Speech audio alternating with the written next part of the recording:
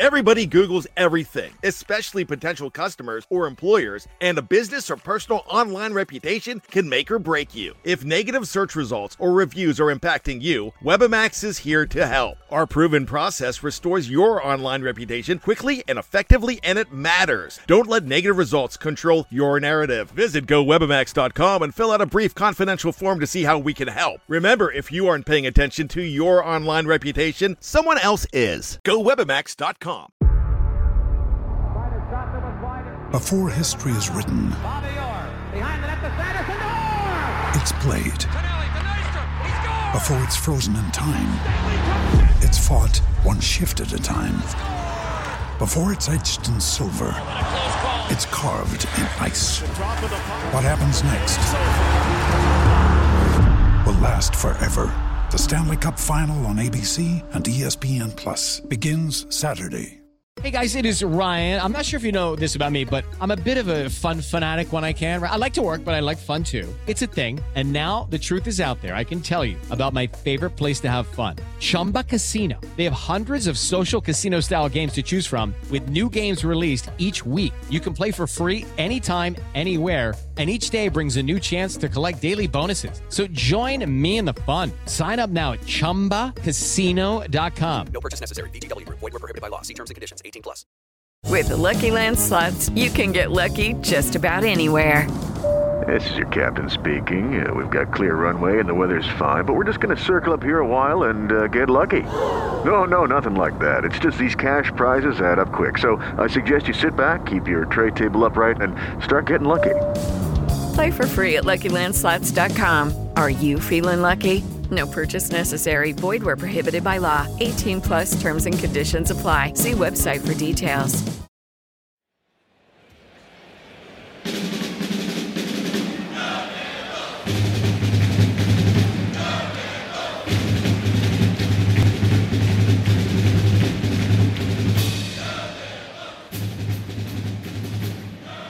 Hello, Duke fans, and welcome to episode 313 of the Duke Basketball Report podcast. 313 is the area code for Detroit, my home, so it is only natural that I, Donald Wine, that's the host for the show. It is Wednesday, May 12th, 2021, and we're doing a quick podcast just about an hour after Patrick Baldwin Jr. made his decision on where he will play his college ball. Before we discuss that, let me bring in my two friends, Sam Klein and Jason Evans. Sam, how's it going this morning? Now I have to go back and see if I hosted episode 301 because that's my hometown. So, yeah, or 202. I don't know who did 202. I was born in 202, but I grew up in 301. So I think I can claim them both. Although you now live in 202. Yeah, you can claim them both. It's all good. And Jason Evans is also here. Jason, how are you doing this morning? ATL 404. I call 404, gentlemen. We're not there yet. we got plenty of time to organize that one. But let's break down the news we came to discuss very quickly. Patrick Baldwin Jr., the fourth-ranked player in the ESPN 100 class of 2021, announced this morning where he will be playing in college. And as you probably know by now, it will not be Duke. Baldwin decided he will be playing for his father, Patrick Baldwin Sr., at the University of Wisconsin-Milwaukee. Duke and Georgetown were the other finalists for the 6'9" forward. Am I disappointed he didn't choose Duke? Sure, it would have been great to have him, and it would have kept an incredible super class for K. But am I surprised that he chose to play for his dad? No, not in the slightest. Even with all the stories out there that we had been commenting on and that you probably out there listening have seen about his dad's future with the Panther program, I was not surprised at all that of any decision that Baldwin would make. But this means that Duke's roster appears to finally be set for the 2021-22 season. So, Jason, I turn to you first. Give us your thoughts on Baldwin choosing to stay at home and play for Wisconsin-Milwaukee.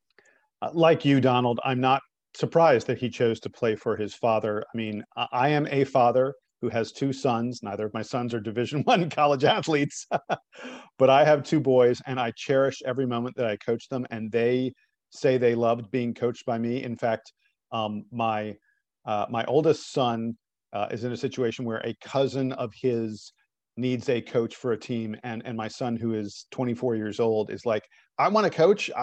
He's like, I want to be like my dad. I want to coach. I love coaching family. So I completely get why Patrick Baldwin Sr. and Patrick Baldwin Jr. made the choices they made. That said, I don't understand why it took this long. And here's my criticism with the process. And look, I don't care, that like I was here hanging and waiting on this for a few weeks. That doesn't matter. What matters is Patrick Baldwin Jr. should have wanted to play with good teammates. If he wanted to play for his father, he should have announced that a while ago. And look, I know it's hard to make a decision, but at some point you got to make it. You got to make the call. If he had done this 2, 3, 4 weeks ago, there would have been time for Milwaukee to get better recruits, get better transfers, and surround Patrick Baldwin Jr. with better teammates. The way it is now, Milwaukee, by the way, has lost 3 of their best players from last year, either to the draft or to transfer. These are players who could have come back. They could have decided to continue to play at Milwaukee. They've left.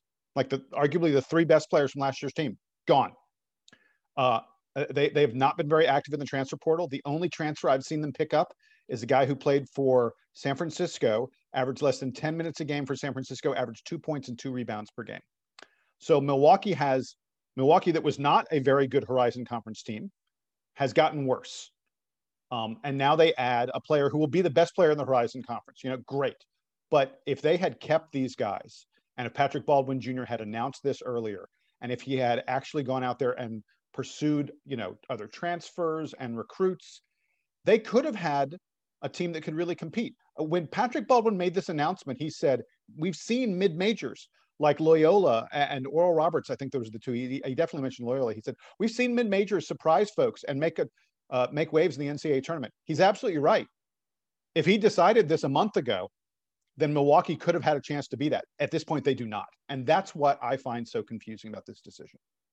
I think what this tells you, though, is how hard the choice was for him, and that he was really picking between 2 very different options. One in Duke, like if his final list, we know that Georgetown was also on his list, and Georgetown, you could say, is not exactly like Duke, but is more like Duke than it is like Wisconsin, Milwaukee. If he had Duke and Kentucky and North Carolina and Kansas on his list, schools like that, then we could understand it being, figure out which coach you like the most, figure out which guys on the team you get along with it, and make the choice. Here, he was clearly picking between 2 very different options. One being go play for, one of the most famous, if not the most famous college basketball coaches, and play on a loaded roster where, yes, you are talented and you're coming in as a top 5 type recruit, but there is no guarantee of playing time on this Duke roster. And I'm sure we'll talk a little bit more about how crowded Duke is at the wing in this coming season. So even if he comes, there's not guaranteed you're playing 35 minutes a night for Coach K. On the other hand, getting to spend 1 year playing for your dad after a year that was not normal for basketball players at any level of any rank. And I'm sure that he was thinking like, how much value did I get from being at home this year, and maybe seeing my family more, maybe not. I don't know what his exact prep situation was for his senior year, but getting to play for his dad is like a totally different experience. And I doubt, even though I think it's totally appropriate, Jason, to think about the sort of strategic element for Wisconsin, Milwaukee, and how recruiting could have gone for them, I don't think that's how Patrick Baldwin Jr. and maybe even how Patrick Baldwin Sr. was thinking about this. They were really thinking about it, and Patrick Baldwin Jr. was thinking about what's the value in me being home and playing for dad, not like if I commit now to dad, this is all the guys we can get, because he knows that even if there's a chance that they can get a few big recruits, it's still an uphill battle for Wisconsin, Milwaukee to, one, make the tournament, even if they're considered the best team, because often, the Horizon League teams are not making the tournament as at-large bids. It's very rare. And then once you make the tournament, you can get into matchups that are particularly challenging. So yeah, it's very possible they're gonna make the tournament next year, go on a Sweet 16 or a Final Four run, and that would be very cool for the Baldwins. But no, that's what I'm saying. I'm saying it's not possible. If he had committed earlier and they'd surrounded him with other complementary players, it would have been possible. My criticism. And what I think is even if he had done that, the struggle is still there. And I don't think he was thinking about this in that strategic of a level. It was really, do I want to play for dad or do I want to play for Coach K? And that is a tough call and is really different. If he was choosing between 2 similar things, then maybe you could say like, all right, eliminate the option to play for dad. We know that there's a lot of good options for playing for big time coaches, but he really narrowed this down to 2 very different choices. And that's probably why I think it took so long. Again, we don't know Patrick Baldwin Jr. and unfortunately we won't get to know him that well, but But I can see how it took him that long, and it's a shame for that program that it took him this long. So I think there's two things here, right? There's one aspect of things is he had an incredible amount of pressure on him, and pressure unlike most recruits, right? Because playing for your dad also is maybe a unique choice, but it's also one that comes with a lot of pressure. Probably walking around town in Milwaukee, people are like, hey, you gonna play for dad? You gonna stay home, play for dad? He has that pressure, and the pressure of not choosing to play with his dad throws his, I mean, we've talked about his dad and the implications of his job situation. I know that was weighing on him. So there's that part. There's also the fact of there's still like hundreds of players in the transfer portal that have not yet committed. So who's to say that Milwaukee now could go out and either get those guys back or, go after a couple of guys. There's still some, seniors that are out there. There's still some guys who are still looking for places to play. And maybe now Wisconsin, Milwaukee may be a more attractive option for a couple of players. We have no idea, but I think at the end, I think Sam, you're right. He made the decision for him. I think the pressure of playing for dad versus not playing for dad weighed on him. And in the end, he went with his gut. And speaking of sort of the sign of the times, we know that Patrick Baldwin is almost certainly a one and done player. Like he's not going to stick around the same way we expect Paulo Banchero at Duke is not going to stay more than 1 year. The same way we expect AJ Griffin is likely not going to stay more than 1 year. The value once upon a time of picking a school like Duke, I think you could make an argument here, and I think this will probably vary by the individual player, that going to a Duke or a Kentucky, if you know that you're a surefire one and done, is actually not as valuable as it may have been once upon a time to be a top 10 recruit and go to these places, because you're going to get lots of chances at making the Final Four and lots of chances to play with other top talent. Whereas here, it's pretty much guaranteed that Patrick Baldwin Jr. is going right to the draft. And so whether he plays at Duke or Wisconsin, Milwaukee is not going to make a huge difference. Does that 1 year of Coach K really help him that much demonstrably? I don't know. I assume it would, because Coach K has such a good track record of coaching guys and preparing them for the league. But it's not like Patrick Baldwin is going to be around for so long that it's going to make this enormous impact. And we have seen, unfortunately, a lot of one and done players come through Duke, some who have really embrace the program and feel like they're sort of lifetime members and that they can come back. Zion Williamson, Kyrie Irving, these guys really feel like they're part of the campus and they're part of the culture even after they leave. But a lot of other guys, and I don't need to get into all their names, but I'm sure you can remember some of the ones from recent years where it did feel like they showed up, they played in the games, or they didn't, and now they're gone and they're not coming back. They're not really being part of the culture, and it's not that important to them. And one of the big parts of the culture shift has been, once upon a time, your college affiliation was really an important part of the journey. And for these top prospects, it's not anymore. I'm not going to tell them that that's like a bad thing for them individually, but where they end up in the NBA is more important to them than where they end up for 9 or 12 months of college. It sucks. And it sucks for us as college basketball fans and guys who like to talk about college basketball, but it's not the most important thing for all of these, for all these student athletes. Yeah. So we will leave it here. I mean, that's enough on Patrick Baldwin Jr. He is committed to Wisconsin, Milwaukee. We wish him the best, but for our intents and purposes, Duke's roster is set. We still have a really loaded class heading to Durham this summer, and we are very excited about that. And I'm sure we'll be talking about that in the coming weeks and months. Let's pause for a quick second, but when we come back, name, image, and likeness is on the menu. Stick around.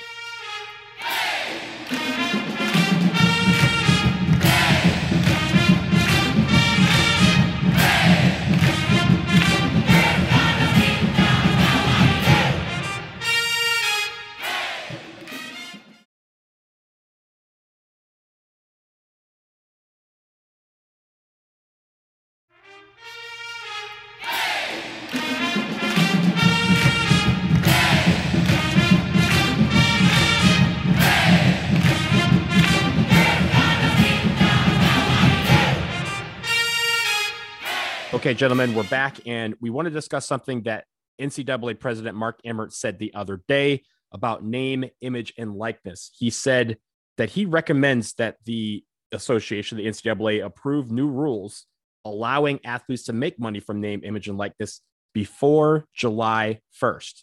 Why July 1st? Just a couple of months away. That date is when new laws in Alabama, Florida, Georgia, Mississippi, and New Mexico are set to take effect that would allow NCAA athletes in those states to profit off of their name, image, or likeness for the first time. Arizona has a law that's going into effect on July 23rd. Another half dozen or so will open on January 1st of 2022. And there's as many as 30 states in total that have either passed or have legislation to open up these opportunities. So, Sam, I want to start with you. The NCAA, we've talked about this quite a bit. I'm pretty skeptical about the NCAA's ability to move their butts in less than 2 months' time to enact some rules that would actually change the landscape of how we look at college sports. But what do you think? We were talking in the last segment about how the Baldwin family was not acting particularly strategically in having Patrick Jr. committing this late. That lack of strategic thinking pales in comparison to what Mark Emmert and the NCAA are doing here, because they have had years and years. You could even say they've had a decade to change their mind about this. Like, I remember I was in college 10 years ago. This year is my would have been my 10-year reunion if I had bothered to join the Zoom events. I remember being in college and thinking these things are going to start changing, about name, image, and likeness, about athletes getting paid, about athlete empowerment. Like the seeds of that were just starting, I feel like, around 10, 12 years ago. Mark Emmert could have 5 years ago or 6 years ago said, you know what, this is coming long term. This is going to make more sense for everybody. Why don't we start moving in this direction? Now we are 7 weeks away from states making these changes legislatively. And these are state governments. Governments move slower than everybody else. And somehow the NCAA is managing to be behind the 8 ball when it comes to keeping up with state legislatures. It is amazing how slowly these things move and how reactive they are. This is like the world's biggest group project. We all know how group projects go. We've had them in school before, where there's a group of 10 people and 8 people do the work. And they're like, hey, we just got to wait on 9 and 10, and 9 and 10 do absolutely nothing. And then the night before the project's due, they like, you know what, we'll just do it ourselves. And they do the project. And then with an hour left, 9 and 10 show up and go, oh, guys, we have to do this group project. 9 and 10 is the NCAA. This is group members 9 and 10 coming home from shooters and having to start the project after that night. Well, but wait, but more than that, the key thing about the timing here, Sam's right, this has been coming for a decade, but for a couple years now, this July 1st date has been known. It's not like, so like some of these, like Georgia just passed their name, image, and likeness legislation like less than a month ago. Like literally, the legislation was introduced for most of those states pre-pandemic. Think about that. Yeah. This has been, so I was saying, Georgia's is fairly recent, but most of these have been in place for a couple of years now.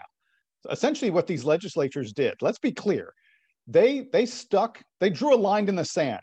They said, July 1 of 2021, hey, NCAA, either you figure it out by this date or we're going to figure it out for you. And the NCAA said, oh, cool, then we don't have to figure it out till July 1. Yo, idiots. Guys, you got to plan this in advance. You got to actually make moves before the deadline date. This is to bring back the homework example. The homework's due in an hour and you're starting the project now. It ain't going to work right. And the big problem the NCAA has, of course, is that whatever legislation they pass must match the most aggressive of all these state legislations. If the NCAA had been smart, they would have seen this coming and they would have done it themselves, and then these state laws wouldn't exist. But the way they're doing it now, they either have to go beyond the most serious of the state laws, they either have to go and match the most loose, I guess I should say, of the state laws, the most forgiving to athletes, or they're going to create a situation where athletes at different schools are playing under different rules. And that's what the NCAA wants to avoid. What they want to avoid is the scenario where a kid going to Georgia or South Carolina or Florida, which are 3 of the states that have done this, is able to get something that a kid going to Duke or Kansas or UCLA or whatever else that the other kid cannot get, because that creates an unbalanced playing field. And that's the recipe for chaos in the NCAA. And here they are, 6 weeks before the deadline, and Mark Emmert's finally going, hey, we should really deal with this. It's ridiculous. It's pathetic. It's a sign of how bad the NCAA is. But Donald, if I can, the most important point in all of this is, yes, the NCAA is stupid and they did this on the wrong timeline. But what really matters is it's getting done in some shape or form. And the athletes coming to Duke to play basketball and football this fall, everyone on the team, I now firmly believe they're going to have opportunities to make money off their name, image, and likeness, to profit off their skill while they're in college. That is a massive sea change from what existed in the past. It is a change in the way college athletes are treated, and it is finally a fair system where these guys are going to get to make a little tiny piece of the pie that for years has only been eaten by the NCAA and its schools. So I agree with you on that part. I think we're finally at this point where something is going to happen. Here is where I remain skeptical. The NCAA has never done anything the way they're supposed to do it. So when we say that they have to create legislation or create something that is on par or exceeds the most aggressive legislation there is in the States, I firmly believe that the NCAA will not do that. Why? Because the NCAA has not demonstrated to me that they will go that far. They are going to try and do something just under that and then go to the courts and say, well, we did something and what they're doing is way too aggressive. We can't do that. We can't be forced to do that. We've already met them halfway. So I think the NCAA is going to come with something, and it's going to be something that's going to be very underwhelming. And they're going to try and get the other states that have more aggressive legislation on the books to kind of react to that and basically say, hey, you can't do that here. And so it is going to be sort of a wild, wild west for a year or so while the courts figure it out. Because again, the NCAA is still run by Mark Emmert, who has been able to do this for how many years and has not decided to do it. I don't expect them. No one does the group project with 2 minutes left and does it perfectly. They do just enough to get it done. And that's exactly what the NCAA is going to do. Especially not the guy who everybody knows is not good at his job. Like, right. This is not Albert Einstein walking in before the physics test and being like, I didn't study, but you know what? I'll be fine. Right. That is awesome, Sam. The comment I was going to make is, to me, the bottom line, guys, is still that whatever the NCAA screws up in this process, guys are going to get paid. They're going to get paid this fall, and that this winter, whatever, when school starts. And that's a good thing.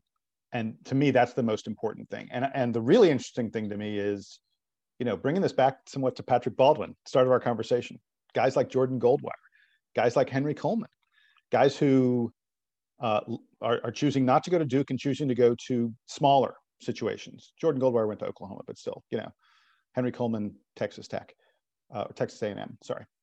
I think there's going to end up being real value in being at one of these schools that has a lot of followers, that is prominent and on TV all the time.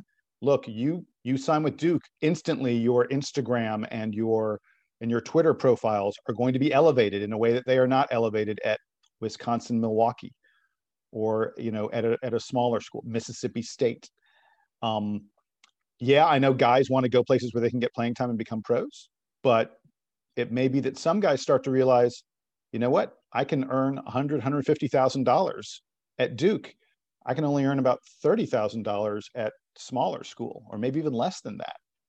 So I think I'm very interested in seeing how this all plays out. And really there's that part too. And I also think it's going to focus on some of these really big recruits building up their social media recognition, building up their brand before they get to college. Sort of like with Zion. I mean, Zion didn't really build up his brand. He just was Zion and ended up having more, Instagram followers than Duke. And Duke is the most followed basketball team, or college team on the planet. Mikey Williams. I think you guys have heard of Mikey Williams. He is a heralded recruit. Going to come out in a couple of years. He already has more Instagram followers than Zion did when he was in high school. He has over 3 million people. So he's going to be able to leverage that to go wherever he wants, because he won't need, he's been keeping some HBCUs in the mix, because for him, he doesn't need to go to a Duke to build his brand up. He already has it. But what it will do is it'll do two things. One, these colleges will start building their brands up and trying to focus on leveraging that to get players to say, hey, I can leverage my brand against theirs. And then there's the athletes themselves who are going to be able to say, hey, I can build up a following on my own, do it my own way, so that I can write whatever check I want when I get to college. And my brand will get me the money that I'm looking for and not necessarily rely on the schools. All right. Can I take one more angle on this before we wrap up that I'm interested to watch? We talked about, I think it was about a month ago now, when Roy Williams retired, about the part of the explanation that he gave for his retirement was that he doesn't think he's sort of got it anymore. He doesn't think he can keep up. I bet you we're going to see a slew of I think we're going to see a slew of coaches this fall and especially next spring say, this past year with name, image, and likeness on the table, not for me. I am out. And I wouldn't be surprised if Coach K makes that decision. I wouldn't be surprised if a guy like Jim Boeheim makes that decision. But we are going to see a lot of coaches say, I am moving on from this college head coaching business because this is not what I signed up for. I did not sign up to babysit kids' brands. I did not sign up to worry about them having a photo shoot at the same time that we have weightlifting. This is way beyond the scope of what college coaches want to be doing. And there's a number of reasons that you get into college coaching. And I think a lot of some of it is money, right? Like the top coaches make a ton of money. Most of them do not. Even most Division I head coaches do not make crazy amounts of money. What they get is the opportunity to work with young men and develop programs. I mean, when we had Jalen Blakes as coach on the other week, this is all he talked about. Obviously, he's at a high school and not a college, but I think a lot of the same dynamics exist. A lot of these guys don't want to be around to babysit student athletes' brands. And so you're going to see this huge shift in who wants to be a college coach and how all of these things work. So I'm going to be tracking college coach retirements at the end of next season. Sam, that is a smart comment. And by the way, this name, image, and likeness stuff comes on the heels of the true insanity of the transfer portal this year, where 1/4 of all players in Division I are moving to a different school. We've been saying the wild, wild west, all this other kind of stuff. The changes that have happened over the course of the past few months and over the course of the next several months, to merely describe them as a sea change, to say, greatest change in the history of college sports, that doesn't even put it in perspective. It is a fundamental shift in how college sports are handled and dealt with. And Sam, I think you're right. I think there are going to be some coaches who just say, no, I thought recruiting was a pain in the neck. Now I got to recruit them while they're still at my school, and I have to deal with their agents and their marketing guys and the dude who's wondering, like you said, I need, who's saying I need to get him out there so he can do the photo shoot for the auto dealership on Highway 12. We have some amazing Jim Boeheim rants coming if the state of New York passes legislation for this. I will end with this as in regards to my name, image, and likeness. Bojangles, Cosmic Cantina, Elmo's. I'm Cookout. Very open. Cookout. I'm very open to my name, image, and likeness being used for the right price. So just holler at me. Danes, shout out to Danes on 9th Street. Dames. If you all want to sponsor me, I've given you a lot of money, so I think I'm owed it back in return. Yeah. Durham Bulls. I can be the bull for a day. Like I could do that. Will he take some vacation? He has some coming up, so we could do that. But we'll leave it there for episode 313 of the Duke Basketball Report podcast. We will be back soon. I know we have some survey results to report. We will also see what goes on in the NBA as the playoffs will be finalized this week. And any other news that comes down the pike, we will, of course, be able to react to that. dbrpodcast@gmail.com is the email in case you have questions or would like to comment. We love hearing from our listeners. Also, subscribe, rate, review. You know the drill. But for Sam and for Jason, I am Donald. Episode 313 is in the books, and Duke Band, take us home.